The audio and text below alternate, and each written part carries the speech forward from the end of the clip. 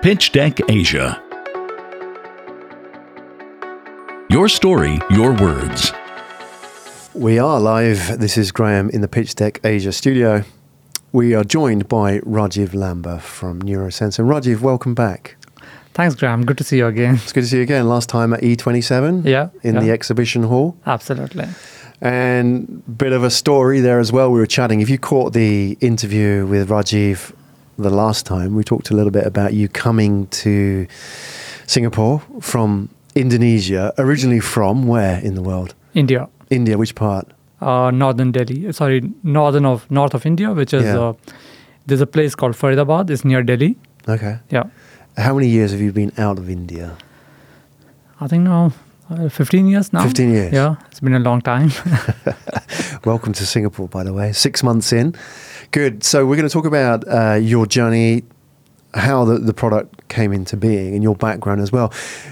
Before we jump into the pitch deck, we are talking about research today, effectively. Right? The world of research. I mean, you come from the traditional world, the Nielsens of this world. Yeah. What was changing in that world at the moment? Help us understand, this has been around a very long time. Right. Everything from the early days when people did polling, even with the clipboards in the early days, to analysis, writing reports. How has it evolved in these years that you've been in it? I think to some extent it is evolving right now. Okay, for many years it was pretty similar. So of course people moved from pen and paper into a tablet-based research, but I think there's still the entire issues with all the research was traditionally that I'm asking you and you're telling me what you feel. Yeah. And I think a lot of times in reality, consumers, they don't tell you their emotions, right? You always wonder that I hope that I can understand what they're thinking. So that is something I think which has been relatively happening new as a trend changer in a way. And I think that's what neuroscience is all about. So, which is what our one of the product does, which goes beyond the traditional understanding or a rational understanding. So I think that's one of the key trends that I see which has been picking up around the world. And I think second trend that I've been kind of picking up, which is how can you make research more affordable? So if you look at the consultancy, a lot of time it's only the big enterprises which can afford consulting. You go to the SMEs, they want it. It's not that they don't want research, but they don't have that much of budget to pay. So the idea that how can you make research more real time, more affordable? So that's where Service and Some comes about, yeah. So I think these are a couple of big trends which are happening. And the third big trend, I think, is all about big data, which is, how can you make better sense of the data that you've got within the organization. So these are three big trends, I'll say, which are emerging in the market research. Great. And told like a researcher as well, breaking it down into easily understandable bite-sized chunks. Great. I like let's unpack some of those as well, and we'll jump into the pitch deck. The first bit I find really fascinating. As a marketer myself, one of the things that I learned early on is that people buy on emotion and justify with logic. Right. So, I bought this phone because of the functionality. That's what I'm telling you. But the reality is maybe I wanted to look cool or impress somebody or not feel left out. Right. These sort of emotional decisions are really, the drivers of why people buy. Yet what you've said is for years and years, we've asked people, why did you buy that phone? And they're not going to tell you the real reason because it's too raw. It's too embedded in their own psyche and, their sort of like emotional issues and so on. Yet this is why people buy. How has that changed then in recent years? Why are we now looking at that level when we've always kind of known that, we buy on gut instinct many times? Right.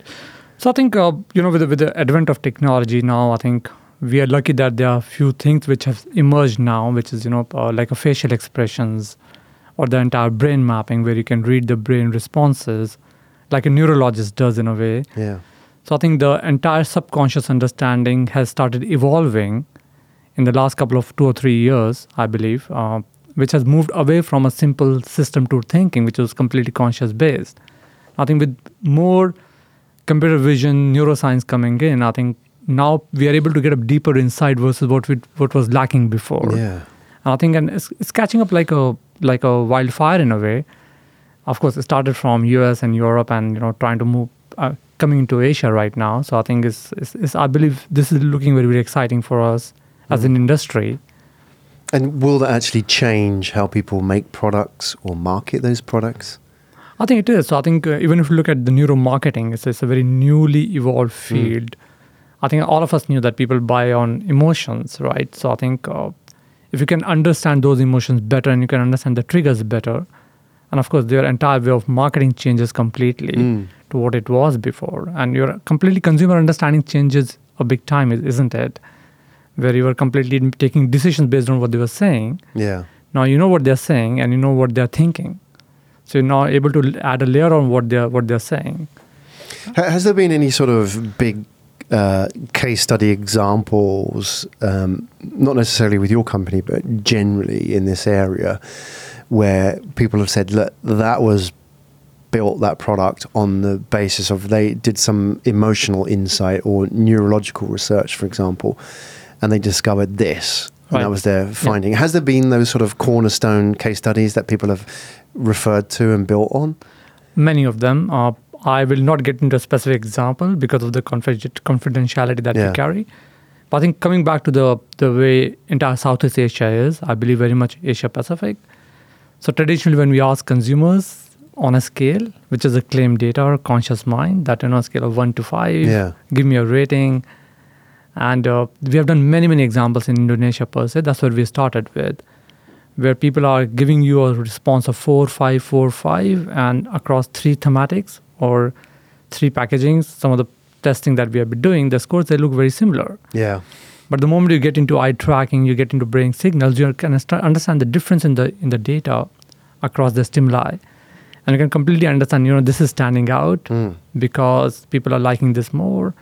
Your brain is responding much more to a particular stimuli, which is the entire attention of the brain. And that's where we are able to make a big differences, right from advertising testings to the packaging testing. Yeah. Or the entire UX designs. You mentioned something before we jump into the pitch deck is like asking people for conscious mind reviews, right? Effectively of, it could be an advert, it could be Deliveroo, for example. Yeah. As increasingly you're getting used to it as a consumer that everything is 4 or 5. Yeah. So if something's actually 4.0 as a review, that might actually be quite a bad review because, I don't know, people don't like giving negative feedback in public. They worry about the consequences, they worry about the ramifications of that kind of behavior.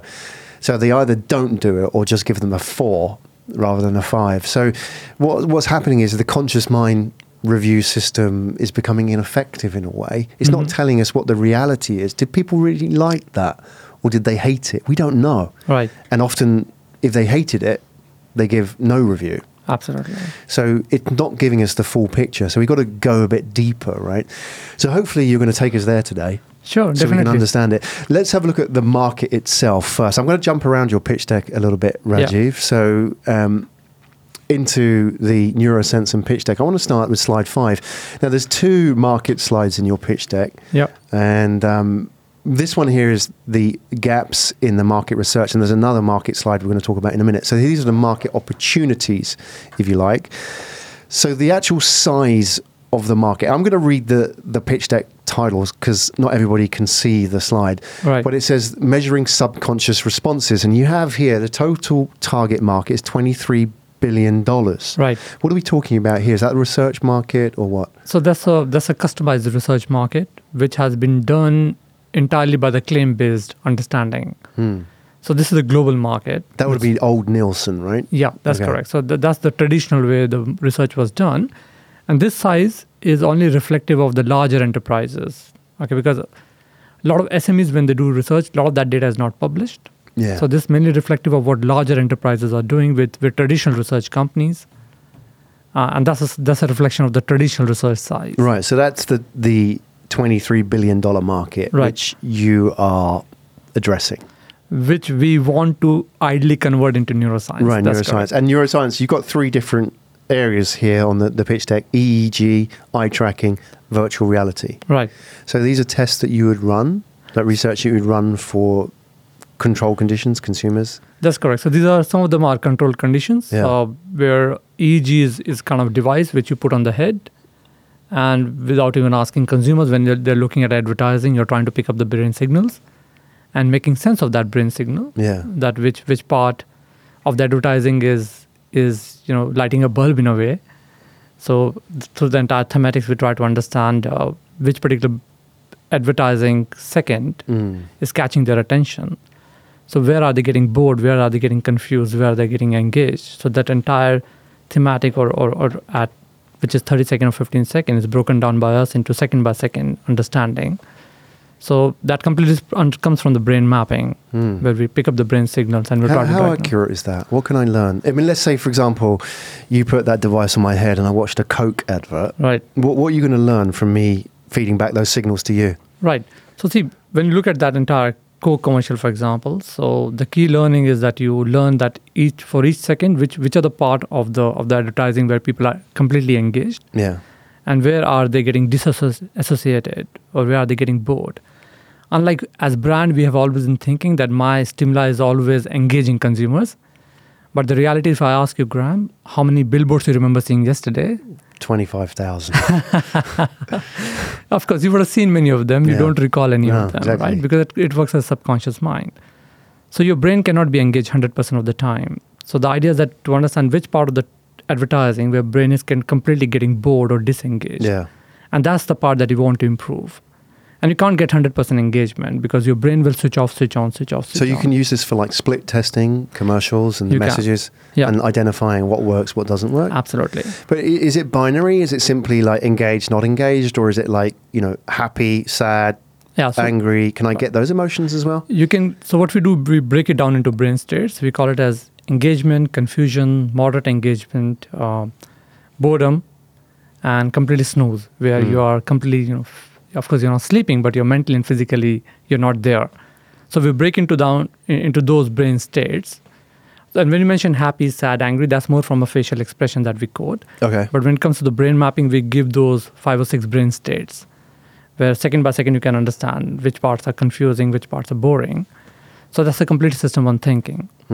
But it doesn't take away from system 2, which is a conscious understanding, because we still need to ask consumers what are things that they are liking, how they're comprehending the message, and we try to make a story of both the set of Right. the data, which is system 1 and system 2. So system 2 is the survey. It's a claim data. Okay, excellent. Because that brings me to the next market slide as well, which I Yeah. think sort of ties nicely in with this. So we've obviously talked about running the subconscious survey data, if you like. And then on slide 9, if I can just jump forward, this is... Are we looking now at the survey side of things? Just so I make sure So you're talking about... This is traditional survey research, Right. is it? $60 billion? This is what we are estimating. Yeah. Yeah. So that is the estimate size of the SMEs market. Yeah. So of course that's an estimation because there's so much of small and medium enterprises that do research, but a lot of that is not captured by the proper institutions. So we are estimating that SME market might be around $60 billion, which is completely again is a survey based. Yeah.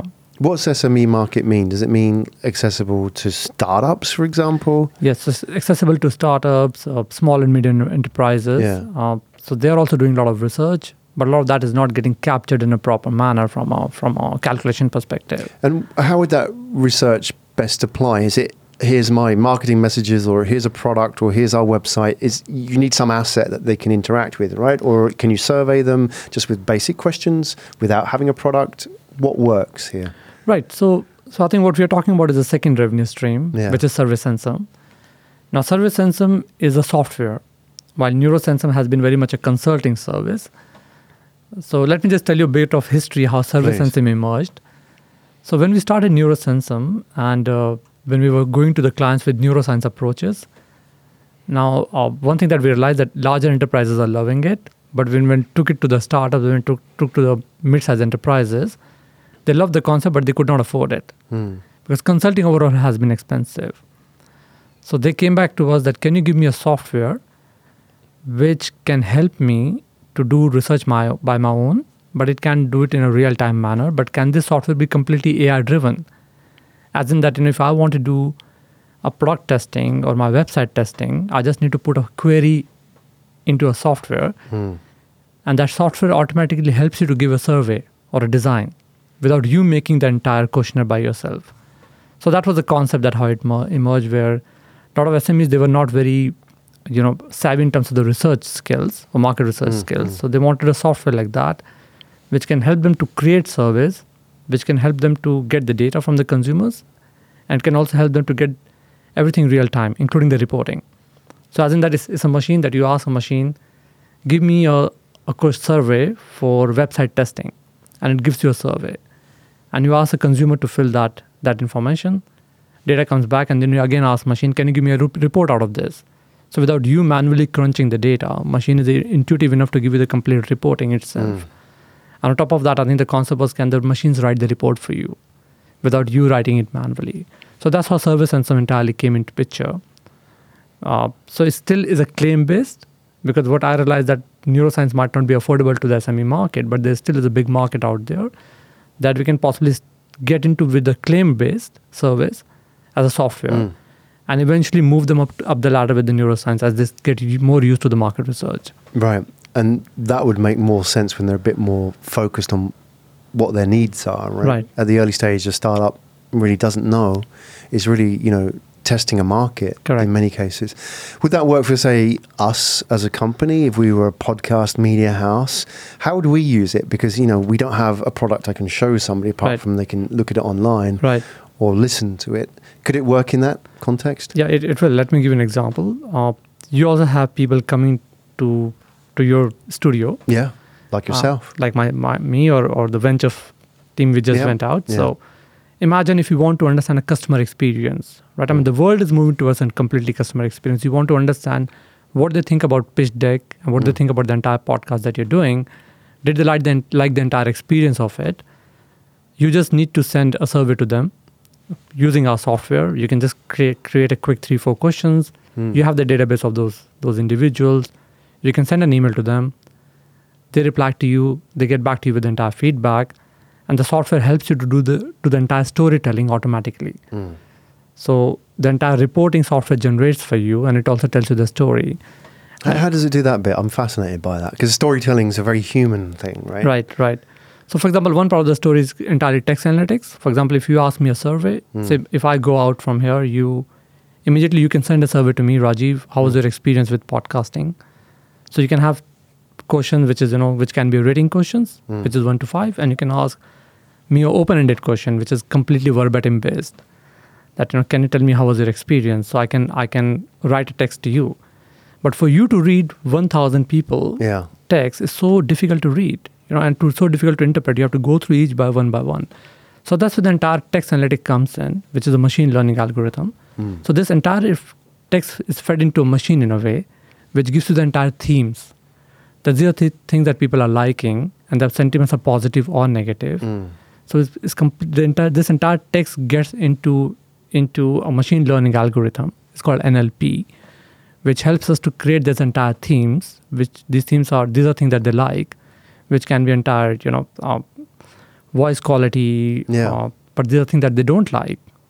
So which is the entire bucketing of those insights. So that you don't have to go through individual responses one by one. I've seen that. I mean, if I can understand from a consumer perspective, in websites like, for example, and correct me if I'm wrong, there may be like, not Airbnb, but like a TripAdvisor type website which buckets those key phrases. Yeah.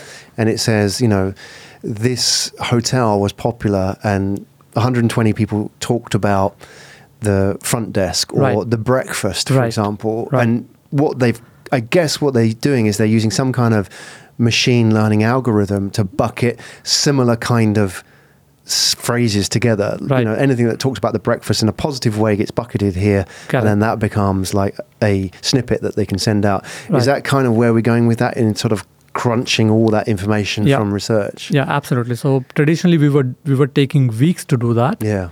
Which is manual coding. Like the example that you gave is a perfect example. So it's similar methodology in the market research domain. So that's what is text analytics is all about. But the future, the way we are dreaming the future to be, when these consumers, they give you the data, or your clients, they give you the data, that this data can be enormous. So that PowerPoint or charting that we have been doing for years, the idea is that can machine automatically give you the summary. So you don't have to interpret the chart yourself. Machine interprets that, on the average, customers are not happy with sorry to say, in case if they're not happy, but they're not happy the coffee because of outside, for example. So they're not happy because the coffee outside Yeah. was not good enough, right? So you don't have to interpret that data anymore. Machine is able to interpret that data and tell you a Yeah. story. So that's where we are moving the entire software to be. Yeah. When a machine does it produce a different result to a human being? Because, and you were doing this for years, I'm Yeah. sure. And I guess, I wonder if you were producing that for a client, the fact that you were getting paid by that client might change the dynamic a little bit. I'm not saying it compromised your professional credentials, but, you may have softened the message in a way or interpreted it in some way. How is it with the machine running? Because it's just blunt, isn't it? This is Right. how it is. Absolutely. So traditionally, it was consultants running the analysis for you. So it doesn't change it in a big way. Because when you go to Nielsen or any of the traditional research companies, when they're giving you data, they're giving you consulting. So they're writing summaries, they're writing recommendation. So the idea is that that human brain can be fed into a machine, which auto learns over a period of time and can generate that for you. So that's how you make things affordable. You make things affordable by bringing technology into picture, which can help you to save a lot of time. You can do it faster, you can do it cheaper. So again, I think it's this entire human brain being fed back into an algorithm, which is getting trained again and again and again and again. Yeah. So that if I'm writing a command, can machine match my thinking of writing commands? So that's where the external expert consultants are helping the data science team to write these entire stories. Yeah. Okay. We'll talk about the clients you've got on board as well and the journey. This is where it gets interesting. We jump back into the pitch deck and I think it's slides 6 and 7. Let's go back a little few here. You have a very good slide here. That's what every investor wants to see on the pitch deck. Lots of logos, some great clients here as well. Unilever, Reckitt Benckiser. For example, you've got all the the key names here. What is going on here? You have hustled and won a lot of business for your company. What is the message that's getting people on? What are you finding that you must be taking business away from traditional research companies, right? What are you saying to them differently? And I guess in a way, they may be a little bit skeptical about your offer as well, because it's kind of a little bit Star Trek in some people's ideas, isn't it? So how do you sell that to large corporates, and what's working for you at the moment? Right. So see, the slide that you're showing is our first revenue stream, which is neuroscience. Because ServiceSensum just got launched a month back, we are still building the pipeline for it. Now, NeuroSensum got launched in 2018. So the entire pitch to the clients is, I'm going to give you much more than a conscious mind. So I'll not say it was a difficult sell to a large extent, because that has been the latent need from the marketers. Yeah. The only question that you ask me is a question that people ask: how accurate is it? Right. So that's the only question which always comes: that is it really accurate? Can I trust this entire methodology, or are your algorithms accurate enough? But the entire pitch has been, I'll give you more than what you get in a conscious data, almost at a similar price of a conscious data. So I think this is where the entire education is coming in. That I'm not going to charge you really hefty amounts, possibly 10 or 20% premium to what you have been paying traditionally, but I'll give you some new insights on top of that, which is the entire system on insights. And how does that change client behavior? Because I'm always interested in, there's one thing giving people insights and them learning, but then how do they, when they feed that back into product development, market testing, do you see a change? I do see a change. I think not every time, but I've seen a lot of changes when it comes to advertising testing that we have done using neuroscience. When it comes to packaging testing, UX designs, website designs, I've seen a lot of inputs being taken by the clients in terms of refining their stimuli or refining their strategies. But as you rightly said, that not everybody will jump on the board straight away, right?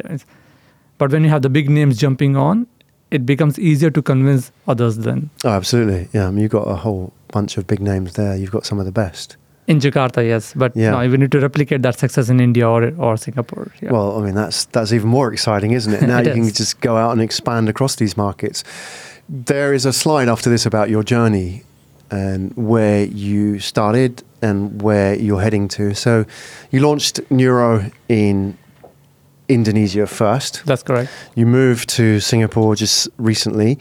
What's next? I mean, 2020 onwards, where do you see this going? What is this, what does your growth curve look like? Is it now just a business where you just need to add on lots of account managers and salespeople? Or do you need to build new technology to get to the next step? Yeah, so when it comes to neuroscience, I think the one part is whatever we have created, can we expand it further? That's a basic first step, which is to expand in Southeast Asia. That's the thing that we're looking at right now. I think when it comes to technology, there are, of course, from neuroscience perspective, facial expression is something that we're looking at right now, which is especially for the Asian faces, which might not be as expressive to get the emotions. So that's something that we're working on right now. Can we get the finer movement of Asian face, which is not extremely expressive? So that's something that we want to add as a part of our product portfolio. Are you able to test that in the wild, so to speak? So I can imagine testing, obviously, with the EEG device in a control condition, in a lab or in an office or whatever, yet like testing actual interaction with products. You can imagine the classic cases like in store, right, and people browsing a shelf, right, eye tracking. I think that's already happening now. Yeah. But facial recognition and feeding that back in to say, okay, these weren't test subjects. These are real people buying off the shelf. This is how they reacted to your display, which is UX in the real world, right? Yeah. How far are we into that situation? Is that happening now? Are you able to do that as a part of your plan? I think it's happening right now with some of the companies I know. I'll not name those companies, but yeah, it's happening right now where I think that's where we plan to get into, which is the entire in-store moment capturing, where you've got cameras and nothing. But again, I think there has to be a lot of privacy issues which comes around it, which we have to think how we work around that with the retailers, for example. So yeah, but that's what the idea is in the future, that how can we understand the complete insights inside the store, which is using the facial expressions, not only the eye tracking. Yeah. But that is where the future might move towards. Yeah. It can also then open up a lot of opportunities, right? Because then you have all of that in a movie theater, right, for example. How do people interact with big screen advertising or even actors in scenes, for example? How do they interact with that? I know a lot has been done in controlled conditions in that, but it'd be fascinating to see that let loose on those in the wild environments. Then the opportunity is 10x. Right? That's correct. Okay, I'm doing the sales pitch for you here. You are. So right now, I think what you're looking at, even virtual reality kind of replicates that, but in a controlled environment. Is that, okay, help me understand that then. So you would put the headset on somebody and they would go into a store and then browse in the store as if they were going into the real world? Yeah. Okay, and can that replicate as much of those interactions and emotions as it would normally? Not exactly 100%, but but the idea is that if you tell a store that I have got these 3 new packs, I want to test it out in 7-Eleven or any of the store, they're not going to allow you to do the testing in those stores. They've got 4 of them. But then one option is just show the pack just like that. Second option is, can you try to make it real when you know that you can't do it in real? So if you've got 4 new options and stores are not going to allow you to do that. So the virtual reality is not reality. That's what it's called, virtual reality. But it tells to replicate as much as a reality, which still allows you to do far more many things that you would not have done it in a normal scenario. Yeah. Does it allow the kind of level of complexity needed to make that authentic? So let's say I'm an automotive manufacturer and you talked about UX design. Let's say I want to talk about the design of my cockpit, so to speak. And even if we keep it easy, we can just focus on the dashboard and the display, or the iPad that sits there in the dashboard interacting with the car, for example. Right. Can we design that enough such that we can get real feedback from that it's for the user real enough that they're invested in that whole sort of scenario? We have done that at least for the packaging. We have done that. We have done that for some consumer good companies, some of the multinationals. We have done that, including Danone and Dutch Lady. We have done that where their entire picture was converted into a 3D graphic. So we created almost like a shelf where consumer could immerse into a shelf. They could pick the product. Yeah. They could rotate it. They could see it. They could put that in the basket. So and along with the music.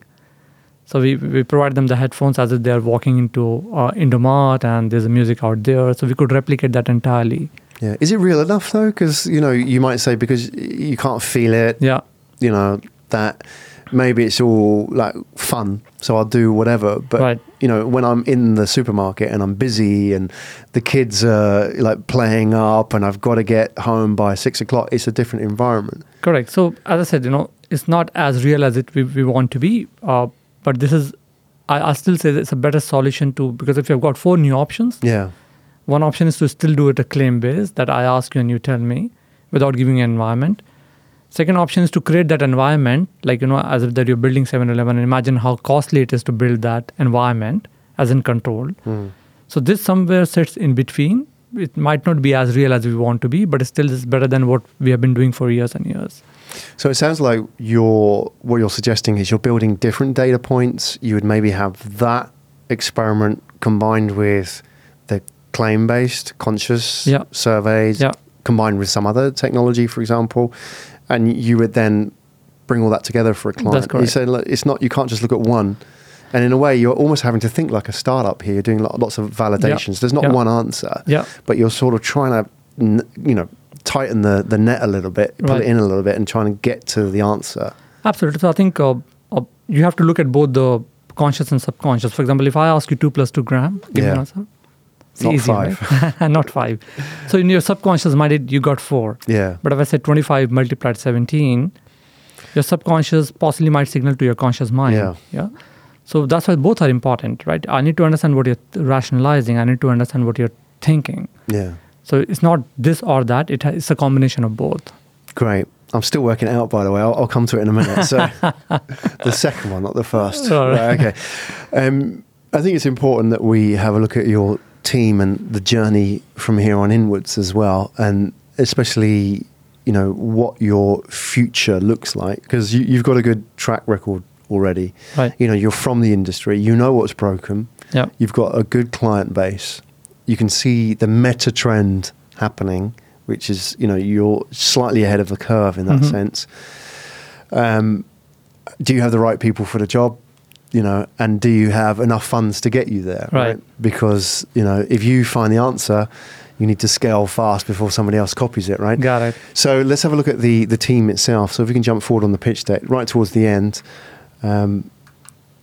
So 45 people Yeah. in the team at the moment. You're the owner of the company. There's a co-founder, or are you just the sole founder? There is a co-founder, yeah. Okay. What are your backgrounds? Are you more on are you the front-facing part of the co-founding team, or are you more the tech side? Who's making the widget and who's selling it?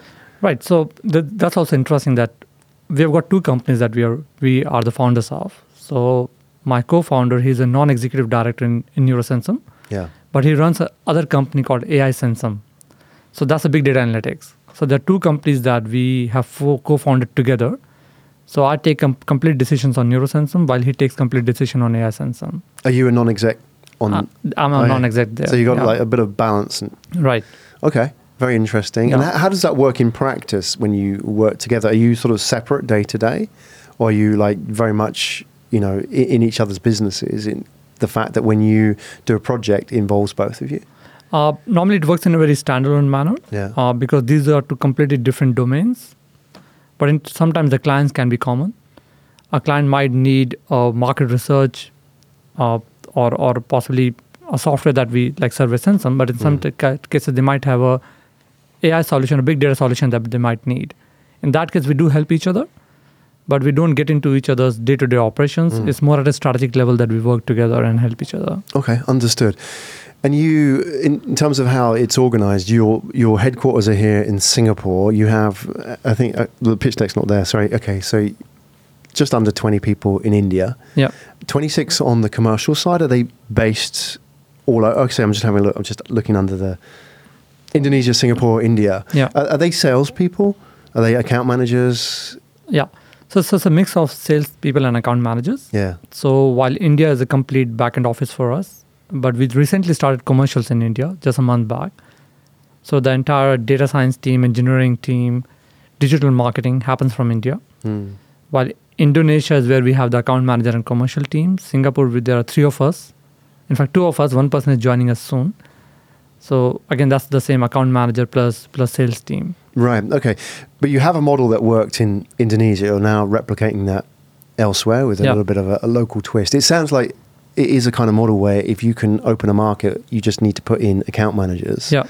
And, the clients are going to be slightly different, but, Unilever in one country is not too dissimilar from another country. Right.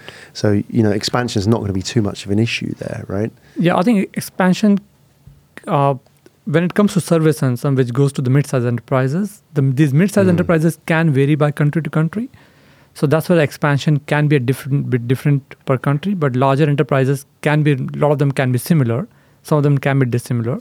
Yeah. So with ServiceNSM, there's a lot of more mid-sized localization selling, while with NeuroSensor, it's more like regional accounts and big accounts. Yeah. Okay, good. On to the last slide, funding. If I can request you not to show that number. Okay, we're not showing the funding slide. So are we allowed to talk about whether you're fundraising or not, or where are you with that stage? So just maybe give us an overview. Right. So we did a seed round. That was in February 18.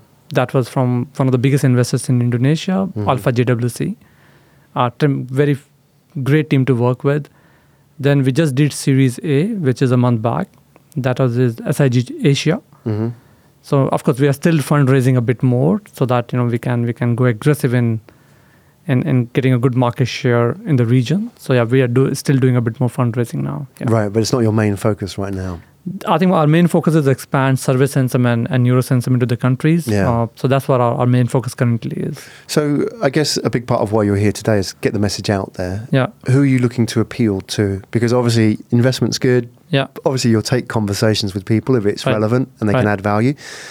But more maybe the people who can help grow the team and those talents that can help you either on the tech side or the account management side. What are you looking for at the moment?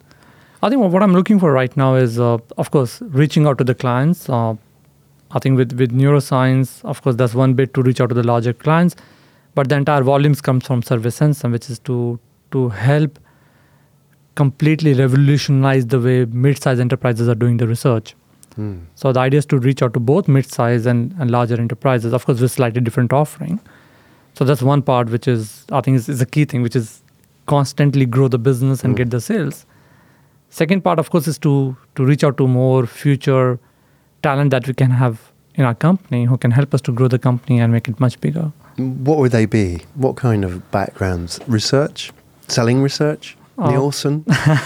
No, I don't believe in that personally. I think when I look for people who are in the team or who are directly working with me, I look for people who have the entrepreneur mindset, who can roll up the sleeves, get their hands dirty. Doesn't matter whether they come from research and non-research. I think right attitude is more important than anything else. You can always train the skills. Absolutely. Yeah, be it sales, be it marketing, be it research. Everything can be trained. I think it's all about willingness to go extra mile and think that this is your company. So that's why I think I'm a kind of person who likes giving ESOPs or ensure that a lot of people at the top level who are ready to roll up the sleeves are getting shares in the company. And I think those are kind of individuals that we look for. Absolutely, they're gold. If you get the right people who want to be part of something, want to grow something, absolutely, and believe in your vision, and want to help build it, those are the people you want. In what markets particularly are you looking at now? So I think given that we are in India, Indonesia, and Singapore, I think in the last 1.5 years, we have expanded very fast. Yeah. So now the idea is to first go deeper in these 3 markets and get a good control or good market share.